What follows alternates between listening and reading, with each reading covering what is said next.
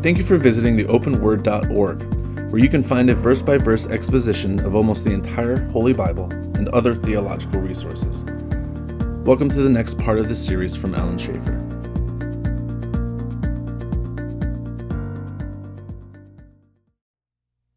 We'll finish up Thessalonians tonight. 2 Thessalonians chapter 2. And for those who are in Timothy, we'll do Titus tonight. Father, thanks so much for this time of study and for this opportunity to open your word, to look at the pages, to be taught. We just thank you for this day in his name. Amen. 2 Thessalonians chapter 3, Paul wraps up his letter to Thessalonians. Actually, we need to start in verse 13 of chapter 2 because we left off in verse 12 last time, so we better pick up there. Verse 13, but we are bound to give thanks to God always for you, brethren, beloved by God, because God from the beginning chose you for salvation through sanctification by the Spirit and belief in the truth. And like I've often said, this whole idea of election and all of that is like this tree that has a root all the way through Scripture. So no matter where you dig in Scripture, you're going to hit this notion. And I guess, as I read that, as I just read verse 13, I have to ask the people who have difficulty with this notion of sovereignty and election what the verse means. We are bound to give thanks to God always for you, brethren, beloved by the Lord. Why? Because God from the beginning chose you for salvation. What beginning is he talking about? From the beginning. Beginning of time. Usually when he uses that phrase, from the beginning or before time began or whatever, it's referring to pre-creation. Pre-anything. He chose you for salvation. And that's God's part. But how is that salvation by God in eternity past seen in time? Well, it's through sanctification by the Spirit and belief in the truth. Where you have election in eternity past, you have belief in time. And I like the way one man put it. He says, we can sit down, we can argue back and forth about election and predestination, but both sides agree on one thing. Who goes to heaven? The ones who believe. The ones who believe. Now you can say, well, you believe because God gave you the faith, which I believe the Bible teaches, or you can believe because you believe, whatever. The bottom line is you believe. Who goes to heaven? Those who believe. He said to these people, you guys believed. And this is the same notion that you have, remember back in 1 Thessalonians when he talks to them. He says, I know you're elect by God. Why? Because of what you do. All right, knowing, beloved brethren, your election by God, 1 Thessalonians 1:4. And how did he know that? Well, we give thanks to God for you all, making mention of you in our prayers, remembering without ceasing your work of faith, labor of love, patience of hope. So all three of those things produce the external evidence of one's election by God, to which he called you by our gospel, our good news. The idea of gospel there, our gospel, you don't want to say, well, that's Paul's message, the one he dreamed up. All he's saying is by the good news which we preached. That's really what gospel is, good news. And when he came and preached that, they believed, to which he called you. And the idea of calling there is effectual. There's two calls in the Bible. There's an effectual call and there's a general call. General call is whosoever will may come. The effectual call is who comes? The elect. They're the ones that really do come. And this is an effectual call in the sense that it produces salvation. You want to think about an effectual call, think of Paul on the road to Damascus. God shows up, Paul, you're in my army now. And Paul says, yes, Lord. He didn't have a choice. It wasn't, I'm going to think about this, Lord. I'll get back to you. It was an immediate response of faith and belief. The effectual call for the obtaining of the glory of our Lord Jesus Christ. In those two verses, you have an entire encapsulation of salvation, or what it is. In eternity past, what do you have? You have a choice. A choice by God. This is eternity past. God chose you. It says here. Beginning, He chose you for salvation. In time, what do you have? Well, you have sanctification by the Spirit. Now, what does that mean? What does sanctification really mean in this context, do you think? When we talk about sanctification, what are we usually talking about? Improvement. Holiness, you know, the progressive aspect of salvation, where we're progressively made holy as we are obedient. But is this talking about by the sanctification and purification that all of our sins were? I think that's what the idea here is. Sanctification by the Spirit is the setting apart. How is it? Who is the agent whereby you are sanctified? Saved. Holy Spirit. This is talking about salvation, I think, in this context. It's not talking about the progressive aspect of salvation. It's talking about the initial setting apart to God, which is the very act of salvation itself. You are sanctified, set apart to God by the Spirit when the Spirit regenerates you and gives you faith to believe. And it says here, and belief in the truth. Now that's interesting. How is it that you can believe the truth? What makes it possible for a person, a pagan who's dead in sin, to believe the truth? The way getting the Holy Spirit. The Holy Spirit gives you that. And you see both of these things connected together. You don't see a disconnect. One thing to understand, I think, here is you do not see a disconnect between these two components. It's not possible to be sanctified by the Spirit and not believe the gospel. It's not possible to really believe the gospel in the true sense of the word without there being a prior sanctification by the Spirit. Both pieces go together. You can't split them apart. So where you see true salvation, you also see repentance and faith. All of those components are there. Because there's some that want to say, well, you can just believe in Jesus as Lord or as Savior and forget the holiness business, forget, obedience, forget all of that. Just take Him as Lord, and He'll work on you later on to bring you to obedience. I don't think the Bible teaches that notion.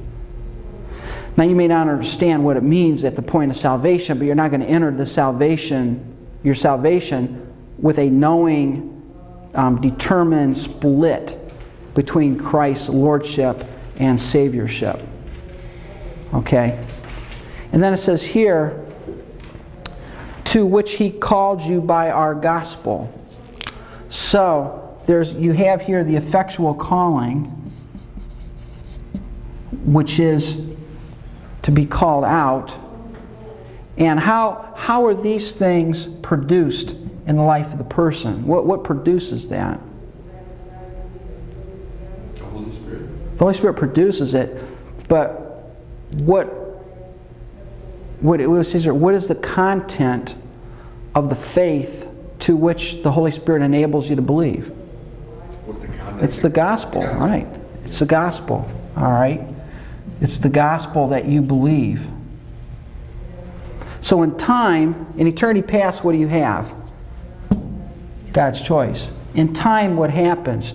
You hear the message of the gospel, at which time, if you are elect of God and it's your effectual calling, you have the sanctification of the Spirit, you believe the truth, you are saved, you are born again at that point in time, and then what's the final component? For the obtaining of glory. So in eternity future, what do you get? Glory. Glory. Okay? You get so in essence what you see in these two verses is this whole issue here. The same issue, by the way, that you see in Romans chapter 8. Those He foreknew, He called. Those He called, He justified. Those He justified, He glorified. I missed one in there, but the point is you've got an unbroken chain stretching from eternity past to eternity future that no one gets lost in the cracks. No one drops out. Therefore, brethren, stand fast and hold the traditions which you were taught, whether by word or our epistle. What does he mean, therefore, stand fast and hold the teachings? What does he mean by that? Stick to the news. Why should they stick to it? Why should they stick with the truth that they've been taught? What's the basis for that? What's the therefore? What's it pointing back to? Back into the old ways. It's pointing back to this. For glory. Because you have been called to glory, because you've been redeemed and born again, because God has chosen you on the basis of your position in Christ, be obedient. Obey the teachings, the traditions. Now this is not tradition in the bad sense. This is the teaching that Paul gave them. The instruction, therefore be obedient to the instruction that you were given.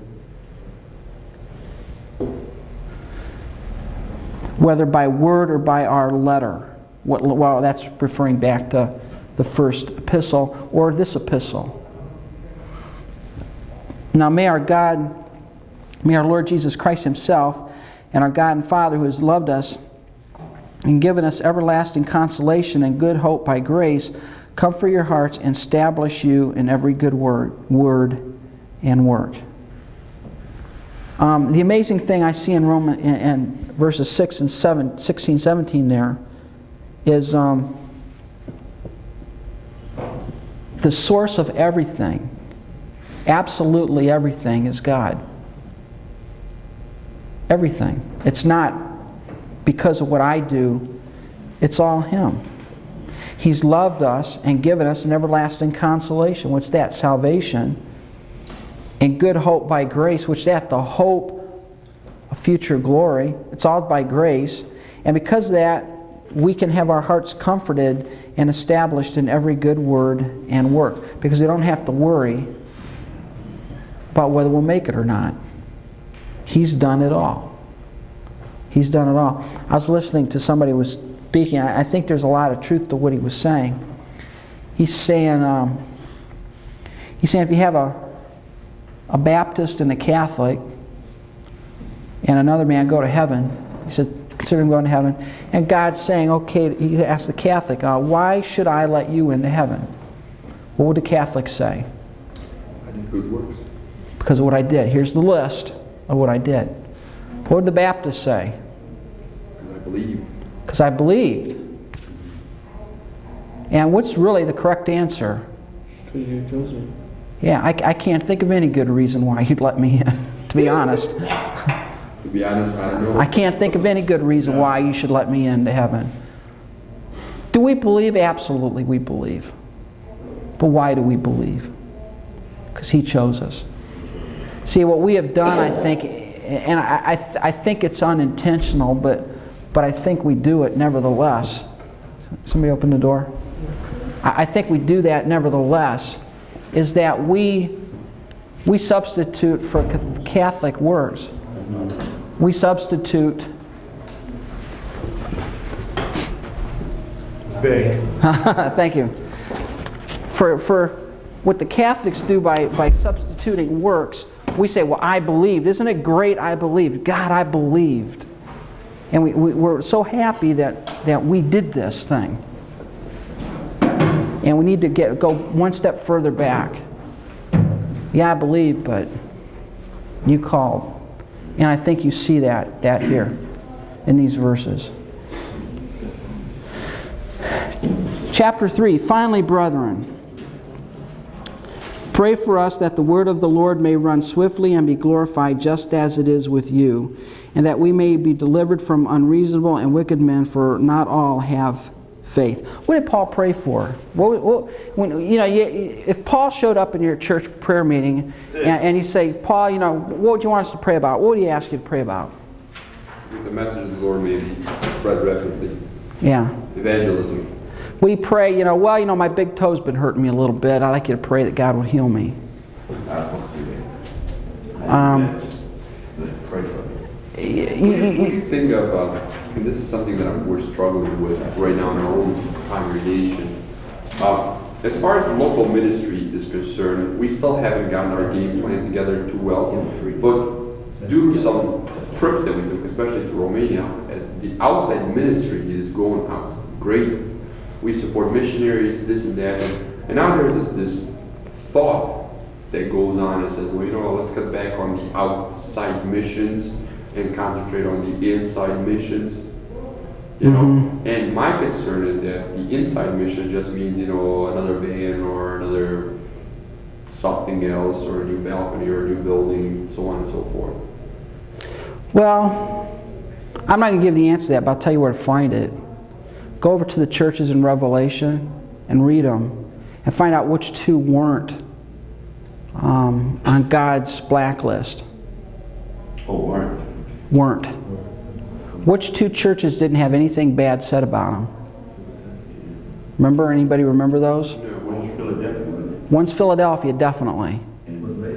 Sardis. Sardis. Now, Laodicea was the one that was. That was the Laodicea was the apostate. They were messed up. What was the characteristic of the Sardis church? Remember? No. They were persecuted. They were dying for their faith. They were laying down their lives. It was not a good thing to be a Christian in Sardis. What were the Philadelphians concerned with?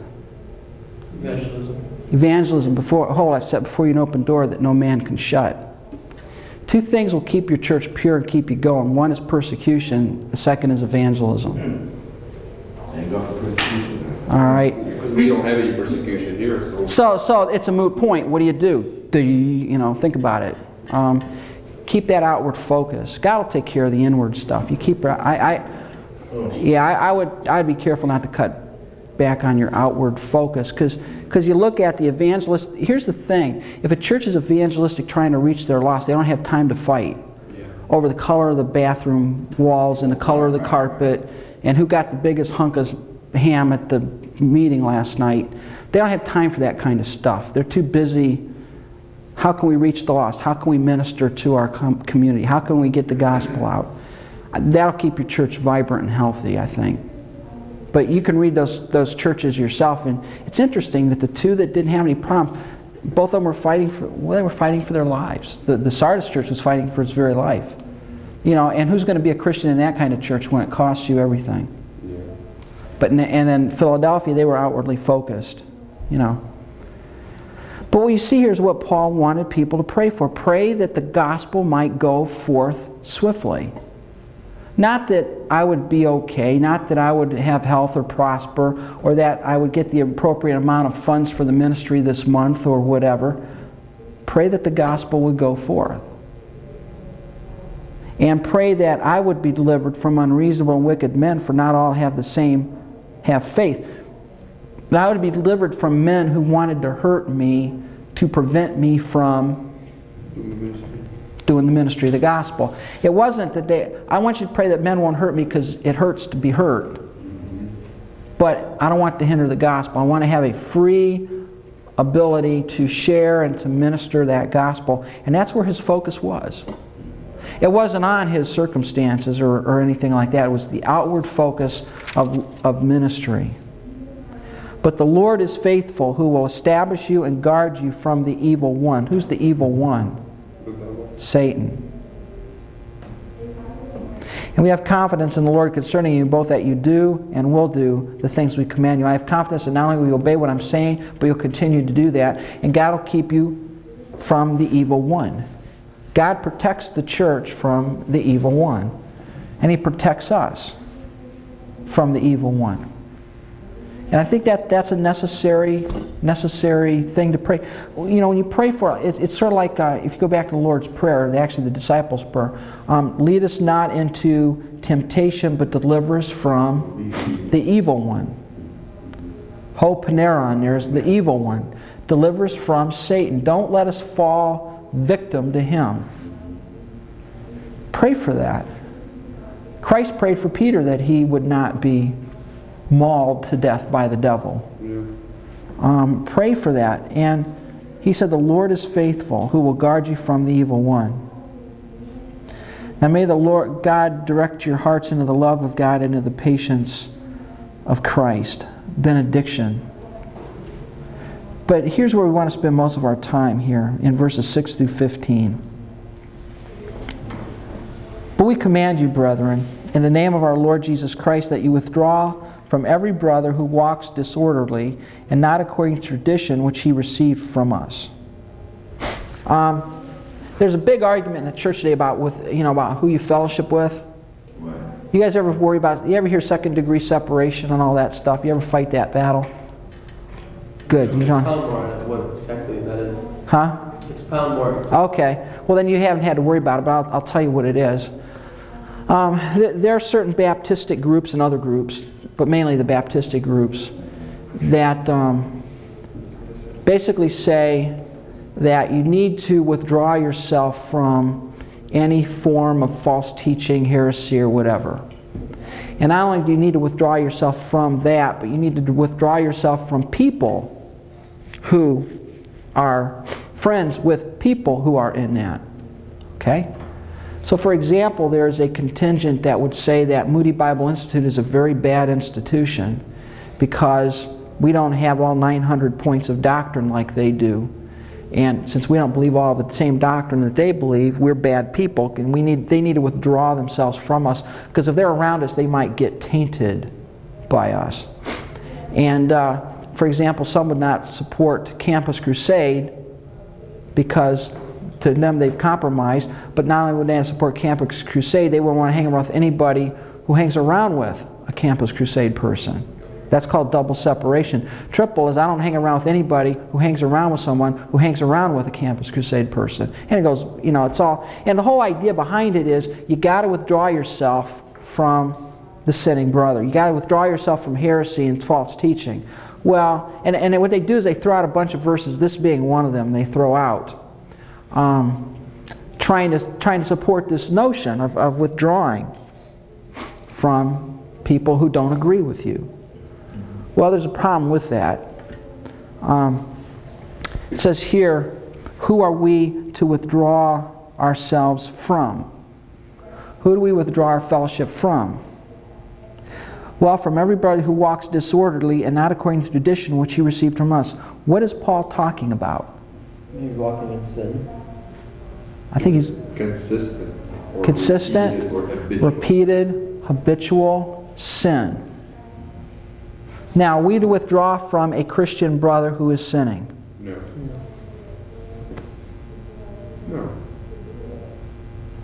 Yeah, we are. If he's under discipline, we are, aren't we? Well, yeah, but I mean, not sinning once. No, not sinning once. I'm talking about a person who, says, hey, I'm a Christian, I love the Lord, but I'm an habitual fornicator. All right? Well, then you stay away from him. You stay away from him. Why? Because you mean... Yeah. Now, do you withdraw yourself from the pagan who's a fornicator? No. Why? That's a good question. Because you're trying to reach out to him. Yeah, that's probably the best reason in the world. The point is, I've listened to all these things on separation, all right? And I get sick of listening to some of these yo-yos talk about this thing. The point is, let's look at the ministry of Jesus Christ. Okay? Who did he withdraw himself from? The Pharisees. Why? Because they're double standard. They claim to know God. They claim to know God and love God, and they lived like this. They were hypocrites. They were hypocrites. Who did he hang around with? The sinners. The tax collectors, the publicans. And remember, the Pharisees came up and said, why is your master eating with all these bad people? And Christ said, well, the sick are the ones that need help. You guys are well. You don't need anybody to give you a hand. The sick people need a hand. When I look at the Bible tells me that I'm to withdraw myself from certain people. One of them being the evil man. In other words, it's not good to hang around with murderers. It's not good to hang around with people who are habitually living lives of sin and in sin. You don't treat the pagan who is sinning like you treat the Christian, but it doesn't mean you hang around with them necessarily. They are your mission field. You don't withdraw yourself and cut off all ties with them, But on the other hand, you don't run with them and go and do the same things they do. All right? A Christian, however, who claims to love the Lord and who claims to be a believer who is living in sin, you're to withdraw from. You're to withdraw fellowship. Yeah, why not? You're to withdraw fellowship. All right? I mean, Matthew 18, what does Matthew 18 say? I'm just thinking myself here. Matthew 18, if a brother sins, go tell him his fault. If he listens, you're great. If he doesn't listen, get somebody else. If they don't listen, go tell someone else. It's mine. Yeah. And if they don't listen, what do? You treat them as a tax collector, a publican. And in context, it means you withdraw off fellowship from them. And I think, and there's one passage, I can't remember off the top of my head where it is, where Paul says, I told you to stay away from the sinning brother, not from the world, but from the sinning brother. I think it's Corinthians, if I'm not mistaken. Corinthians 15. Yeah. He says there are certain people you don't... I'm getting all kinds of pages now. All right. The database is down. I gotta turn this thing off.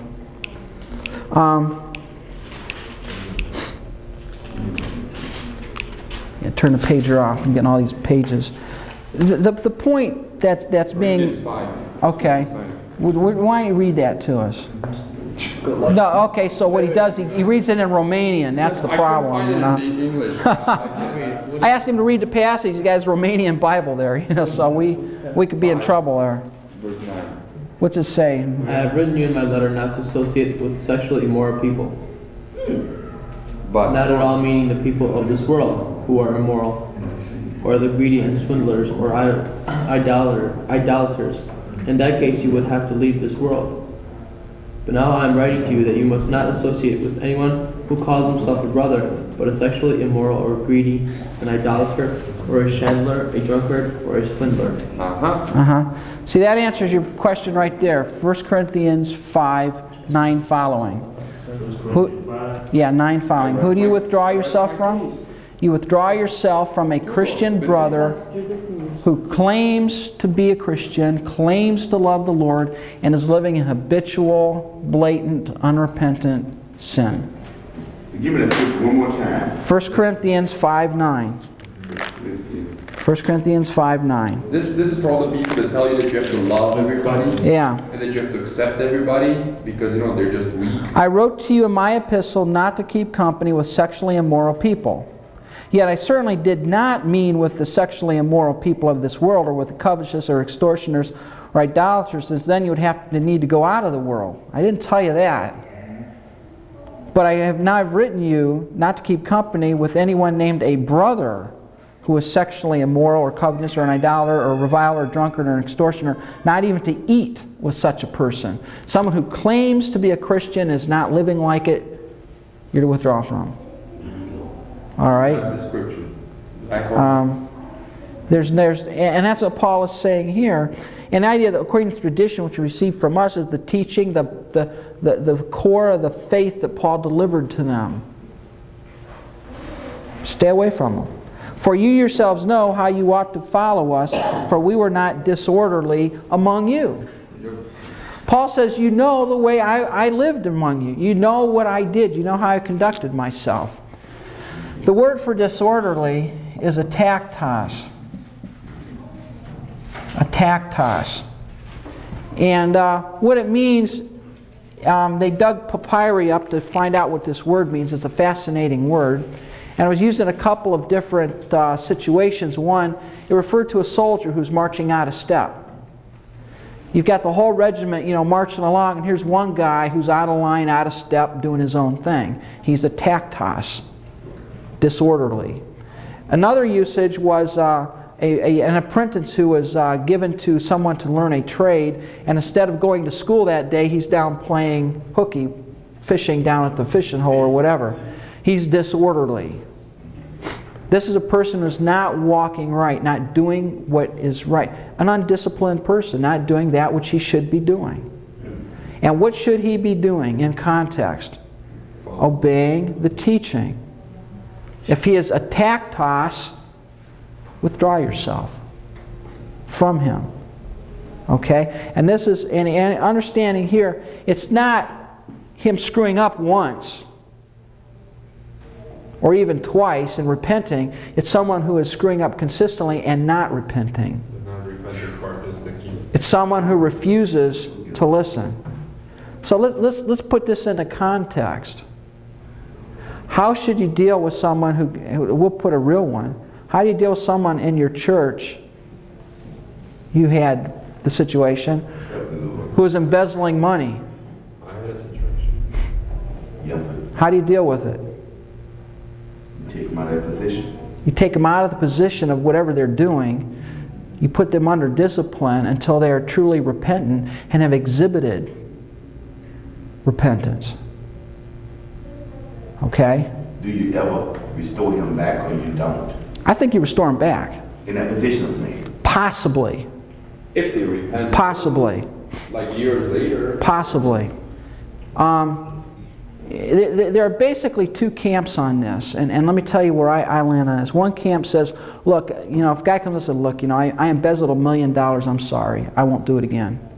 You leave them where they're at. Now, come on, think about that. But not too long. All right, that's not right. It depends. Depends a lot on the certain circumstance. It depends on the circumstances, it depends on the person, but I will tell you this. Whoever is removed because of something like that needs to reprove themselves.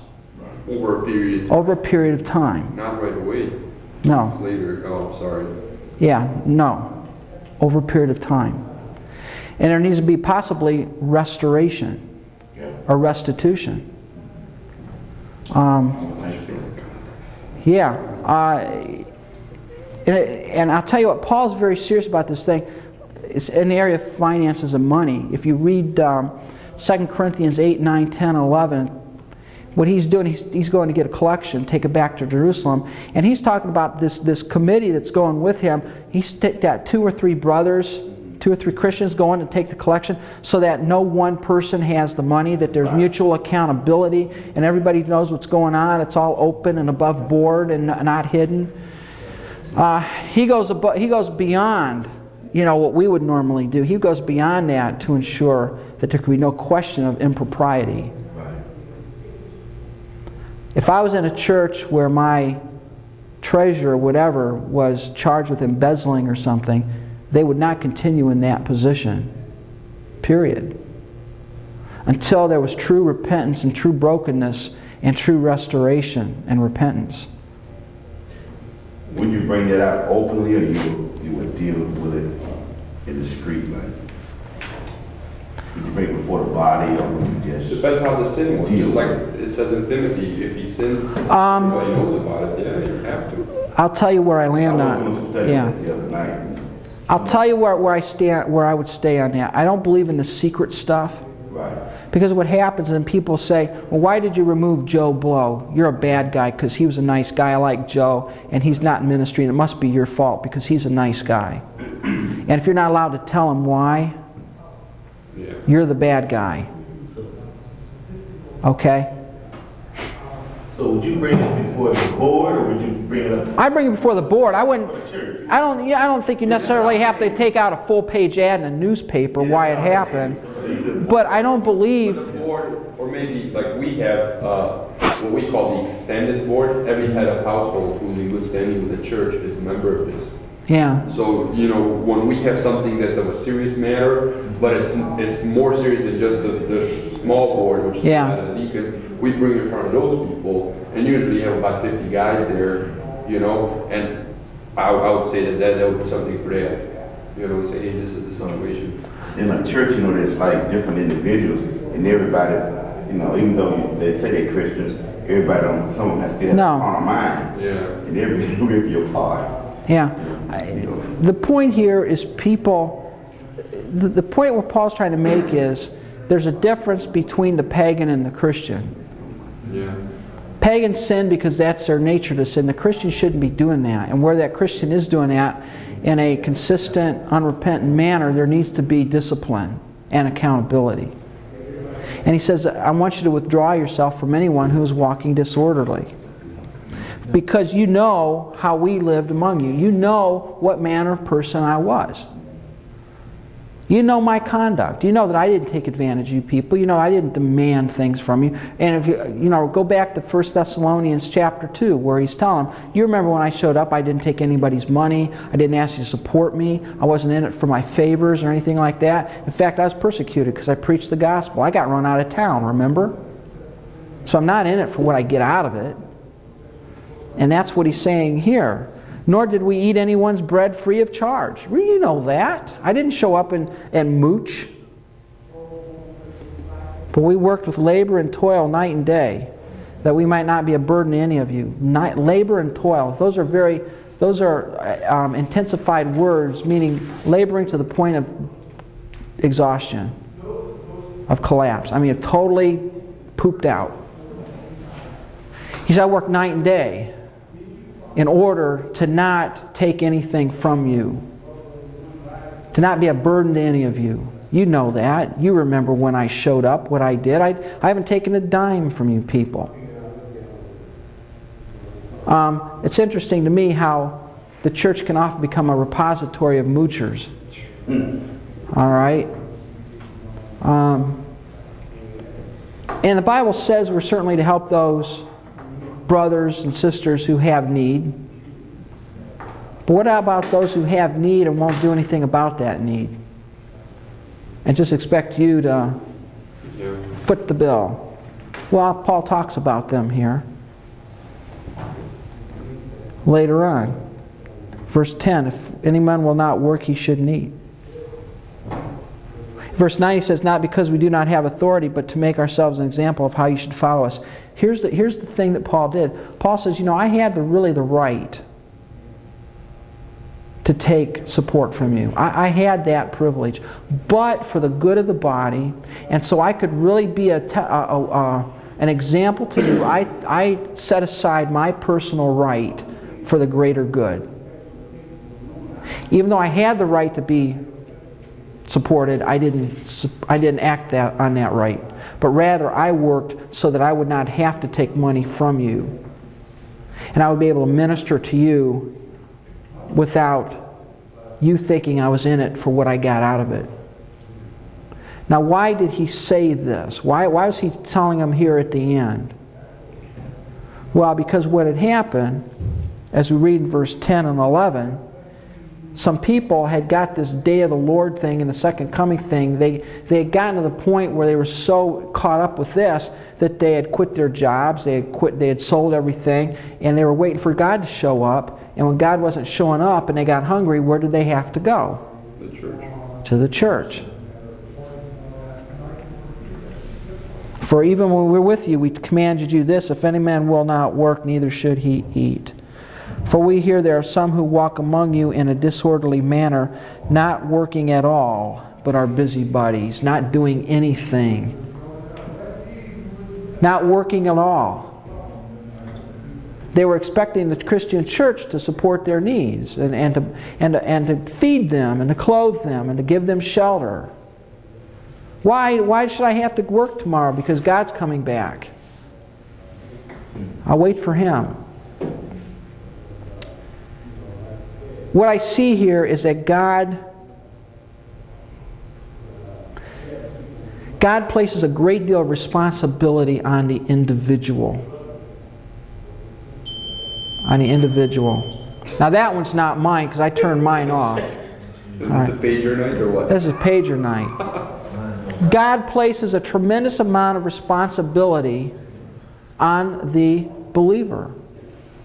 To do what? To do everything you can to provide for your needs so that you will not be a burden on anybody. It's an attitude issue. Now, I should be able to come to the church for a need, but I should also should have done everything in my power prior to that to meet that need. All right?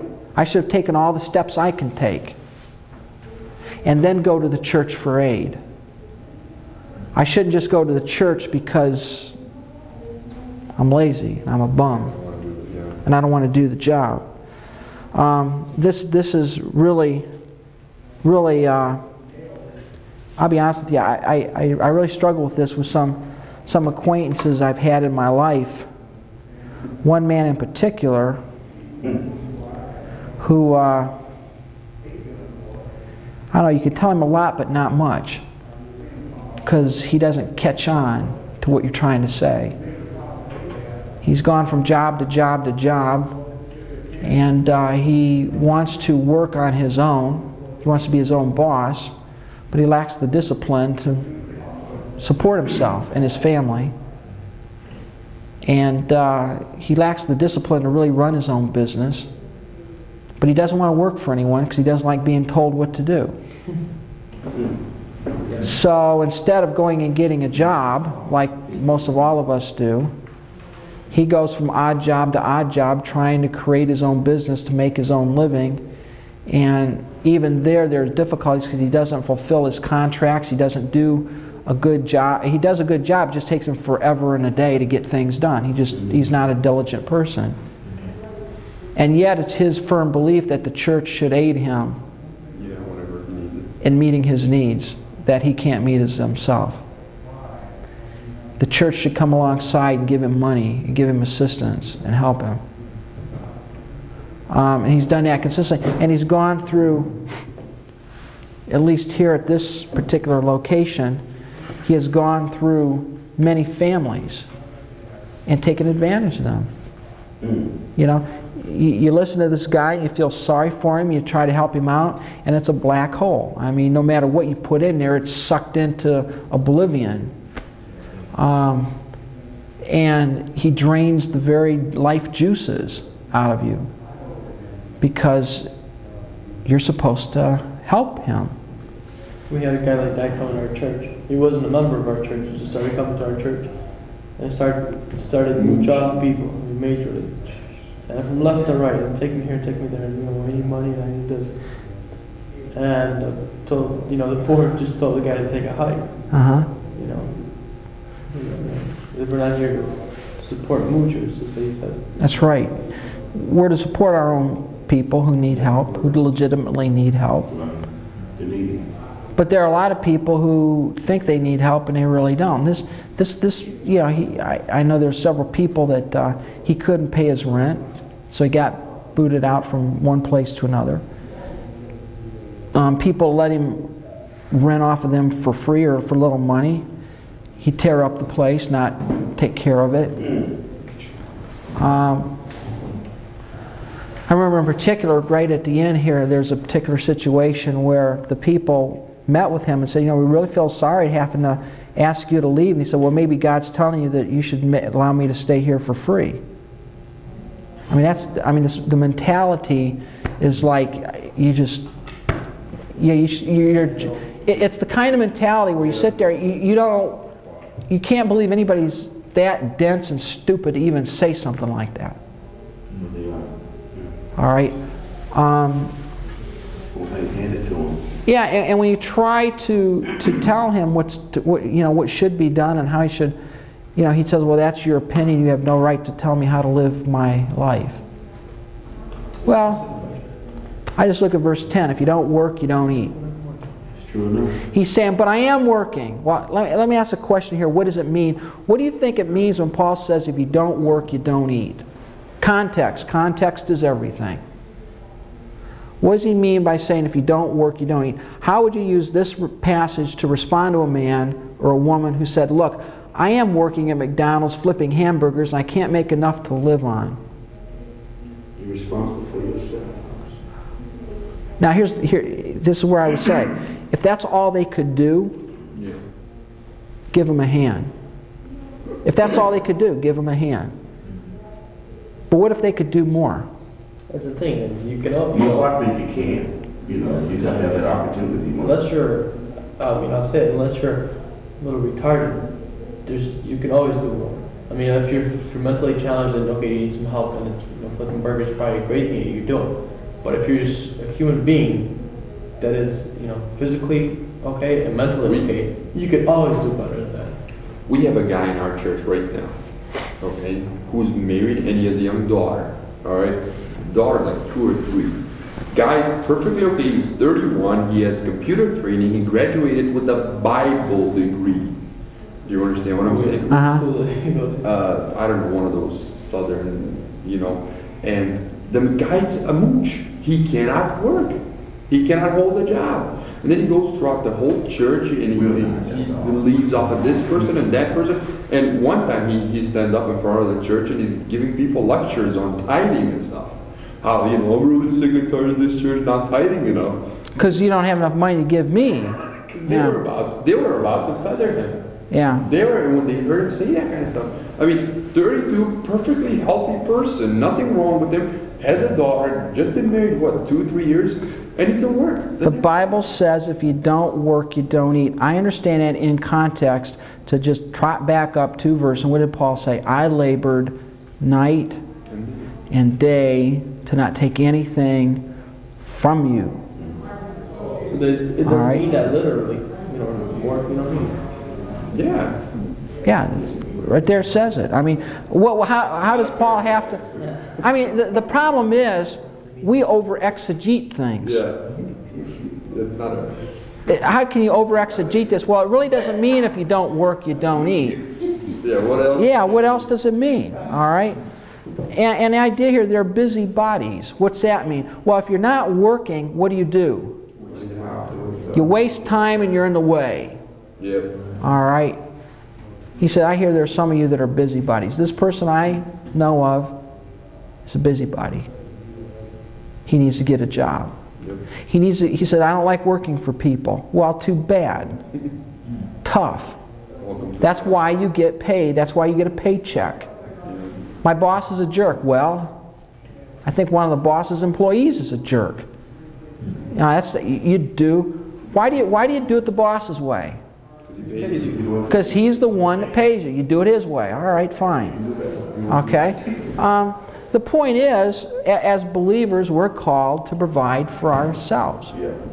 And we're to do that in such a way that the last resort is to go to the church for help. That's the last resort. And even then, I don't see it on a continuing basis, where I'm, like you said, unless you're mentally handicapped or something, and you can't do better. You're a widow. Or you're a widow, or there's some other, and you could tell those circumstances. Or you're physically disabled or handicapped because of something that happened. Those are the people we're to reach out and help and take care of. The men and women who are healthy without no physical problems, handicaps, who just want to dilly-dally around in a job because they like it and want you to pick up the lack and what they don't make. The word is, if you don't work, you don't eat. You don't eat. For we hear there's some who are busybodies.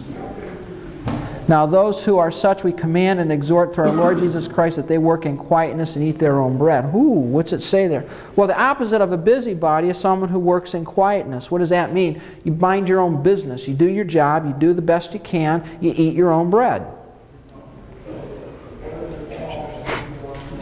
All right. Now,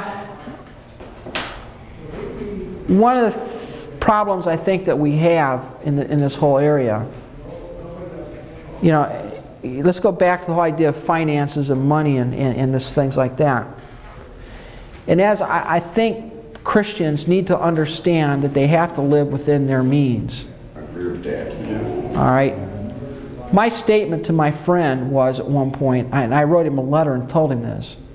I said, if you want to live, if you want your vocation to be that of a carpenter working in wood and doing that stuff, then you need to live the lifestyle that's going to afford you to live.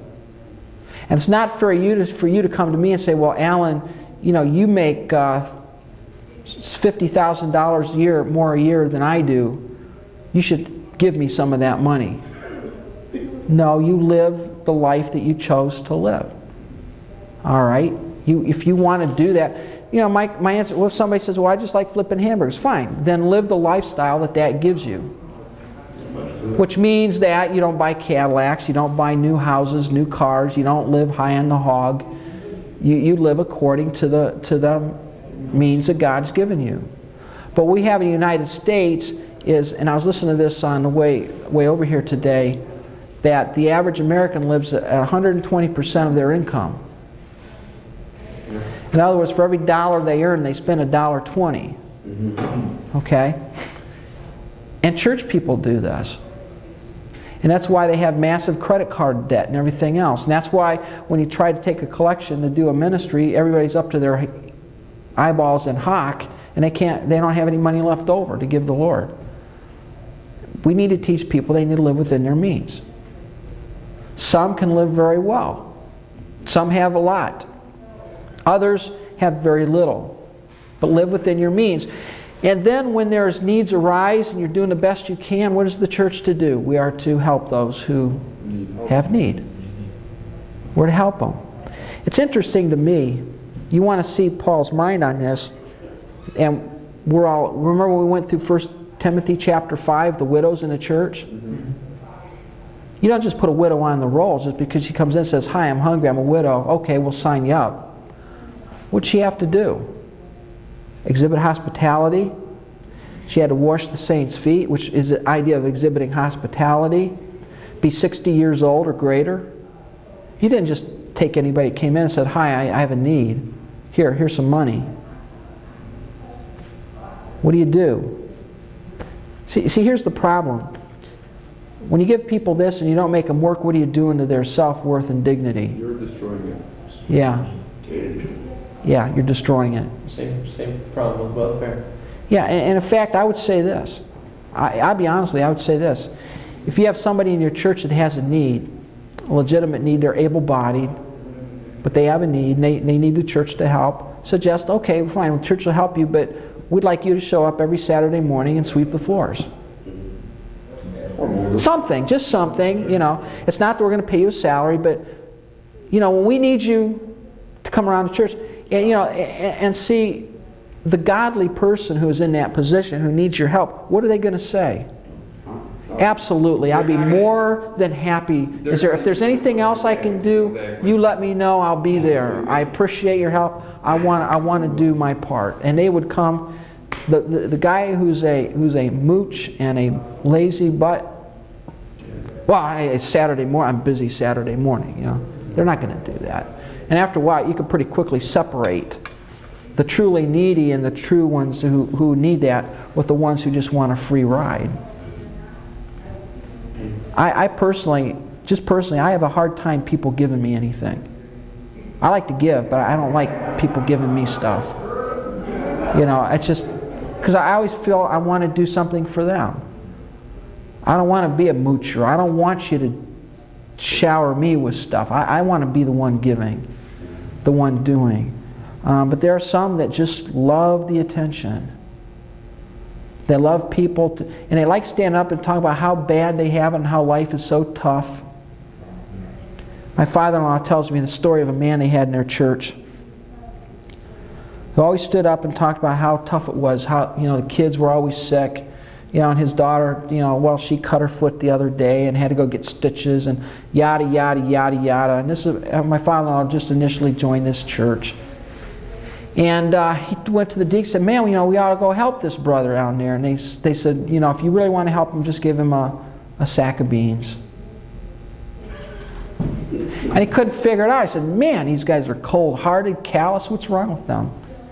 He paid this guy a visit. The house was a disaster area. The yard was a wreck, full of broken glass. You know, junk out in the yard. Well, duh. I mean, if you have that and you go out in the yard barefoot, what happens? You cut glass. Okay. The house was a disaster. It tore up from one end to the other. Give me. No. Here's a sack of beans. Go plant them. All right. God dignifies work. He dignifies it. Huh? even in Garden of Eden. You know, it was the ultimate utopia, and God still gave man labor. He gave him a position. He gave him a Even to Adam, before Yeah. the curse, he said, you don't have to sit here and do nothing, you're here to work. You're here to work, you're here to do, tend the garden. And even once we're up in glory, we all have jobs, positions, Yeah. ministering, and things like that. See, what happens is Christianity, a lot of times we say, look, you know, the pastor, now that's what you should be doing. Me working at a factory, that's not ministry. Wait. God's ordained that we work. So whatever vocation we do our best as unto the Lord, to honor Him, to make Him look good, to adorn, in Titus, we're going to look at this in a few minutes, to adorn the doctrine of God our Savior. How do you adorn it? Well, it says it right there that the servants are to work to please their masters, to do a good job. If you're a bum, doesn't look well. I want these people, I want you to tell them if they don't work, they don't eat. They go hungry. Hunger is a good motivator for work. See? But as for you, brethren, do not grow weary in doing good.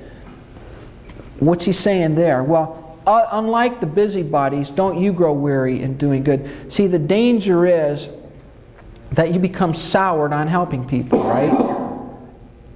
If everybody's always mooching from you, after a while you get to the point where you don't want to help people because you think they're just mooching. And what Paul is saying, don't allow these abusers to keep you from ministering to other people and becoming sour and not helping. Don't let them destroy you.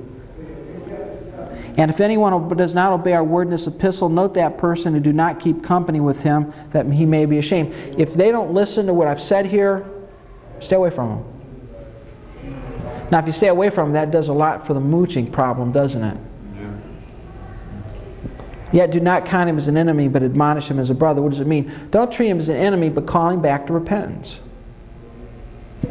The goal of church discipline is not punishment, but it's restoration. To restore. Now may the Lord of peace Himself give you peace always in every way. The Lord be with you. The salutation of Paul with my own hand, which is a sign in every epistle, so I write. The grace of our Lord Jesus Christ be with you all. Amen. Just his benediction. It's interesting because he says, here's the signature, just so you know it's really me this time. Because evidently back in 2:1, somebody gave a letter saying, oh, this Paul wrote this, and it really wasn't Paul at all.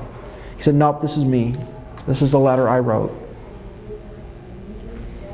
You think Paul really, I mean, I maybe he did, but like some of the things that he wrote, do you really think he really understood the fullness of everything that he wrote? Possibly not. Yeah. Possibly not. I mean, because it may seem easier for us to discern because we have we compare the rest of the epistles. But some of the things that he wrote are so, when you go so deep into them, thinking, did he really? Did he personally know this? Yeah, and I think the answer to that is like what we did in, if you remember, New Testament survey. We said that, you know, Paul did not wake up one day and said, I'm going to write a book of the Bible. See, who do I write to? Thessalonians, I'll write to them. He didn't. He had no idea that this letter would be read by us 1900 years. He had no concept that we would be reading this letter today. This was a letter to a church dealing with a problem, but God, the Holy Spirit, so overshadowed that process that what came out was Scripture. And so there's a depth to it that Paul probably didn't even understand when he wrote it. All right, well, let's close in prayer. We'll take a short break and get into Timothy. Father, thanks for this day and for what we've been able to study in Thessalonians. I pray that it change our hearts and our lives and our conduct. In Christ's name, amen. Thank you for listening. This podcast was made in part with creative consulting and production assistance by Third Mass Studio. For your production needs, send an email to thirdmassstudio@gmail.com. For other lectures in this series and more biblical media resources, visit theopenword.org.